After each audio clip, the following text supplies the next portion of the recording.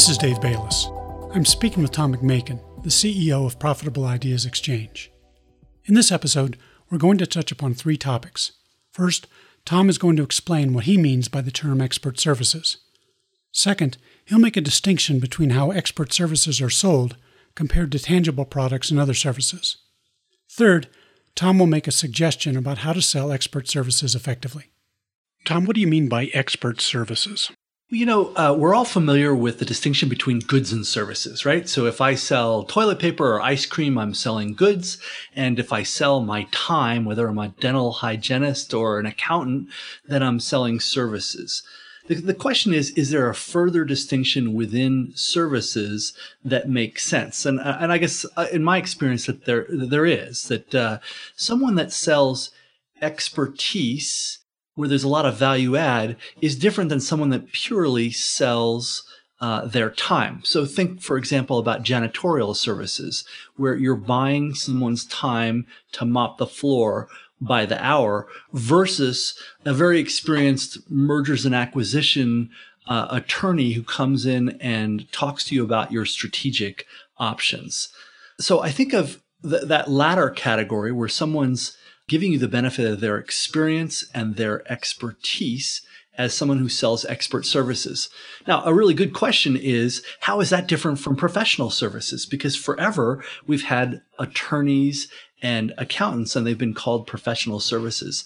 I guess I want to expand the definition of professional services to include a whole new generation of experts. You see, the thing with professional services is that they're a kind of guild where there's a bar or a CPA organization that sets standards that allows some people to become CPAs or become an attorney. There's a test, there's a certain amount of schooling that you need to take. And those traditionally have been called professional services. But what about the web designer? What about the HR consultant? What about the landscape consultant? None of those people are traditionally thought of as professional services. And so there is this kind of wider category that's larger than professional services, but is a subset of all services called people who sell their expertise or expert services sales. How does selling expert services differ from other kinds of selling?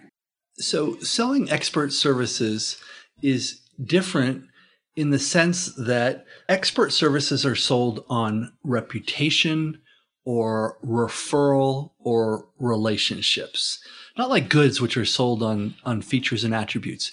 Take, for example, a laptop. If you're going to buy a laptop, you're going to want to look at its price. You're going to want to look at its weight, processor speed, number of pixels, maybe its color, the screen size. These are all elements of the laptop that are going to help you make a decision. You might be able to get on the internet and see a comparative spreadsheet on those features across several different laptops and then optimize on the laptop that you think makes the most sense.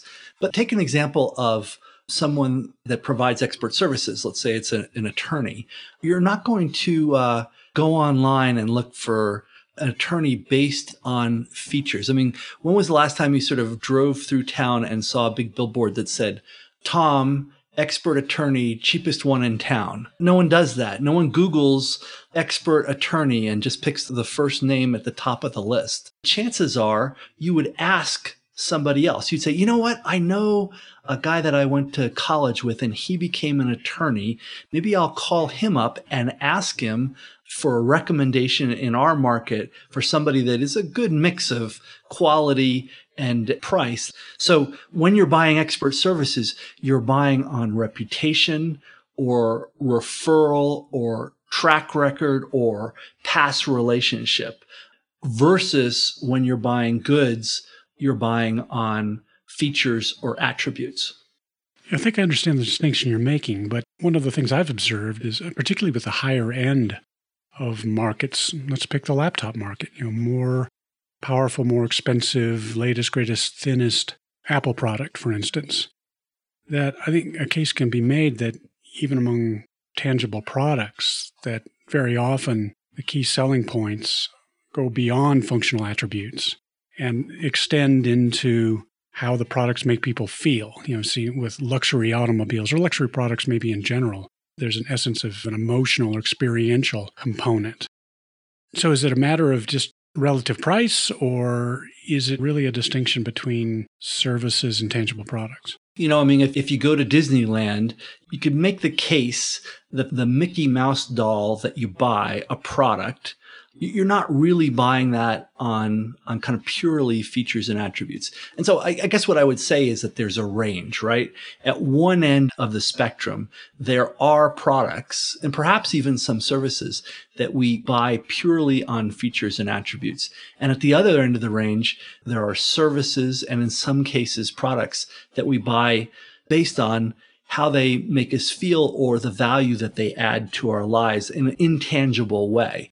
The point of this distinction is not to sort of lay out absolutes, but rather to sort of make the case that a lot of what we learn about selling in school, namely that we ought to communicate clearly the benefits of the good that we're trying to sell, doesn't always apply when we're selling expert services. So that's the hitch, isn't it? So we, on the one hand, have developed very focused niches within the realm of our expert services. And the real differentiators are intangibles, things like reputation, credibility, and trust. And it seems like it makes it doubly hard then if you're selling very specific advice to people that with relatively lower expertise, kind of by definition. How do they learn that you as a service provider are reputable and credible and competent? How do you develop the perception of those intangible aspects? Yeah, so that's the $64 question. I think the short answer is you don't talk about your expertise, you demonstrate your expertise. You find an opportunity to demonstrate your expertise. So that can take several forms, right? You can have worked with somebody before and they know you to be a value-added team member, somebody that adds a lot of value based on their experience and their kind of wisdom in a certain niche. So that's one way people demonstrate their expertise. People write books, and that's a way in which they demonstrate their books and their expertise. And it's a proven method that people that publish books are thought to be expert in their space and increase the amount of consulting work that they do with potential clients. A sort of more bite-sized way of demonstrating expertise in the publishing sphere is to publish a white paper or write an article for a magazine or publish, 5 tips on a very specific subject on your LinkedIn account. Is broadly called thought leadership. But the general idea is that by not talking about your expertise, but showing your expertise and adding value to the people that you most want to serve in advance of the sale is the best way to sort of cultivate a relationship off of which you can scope business.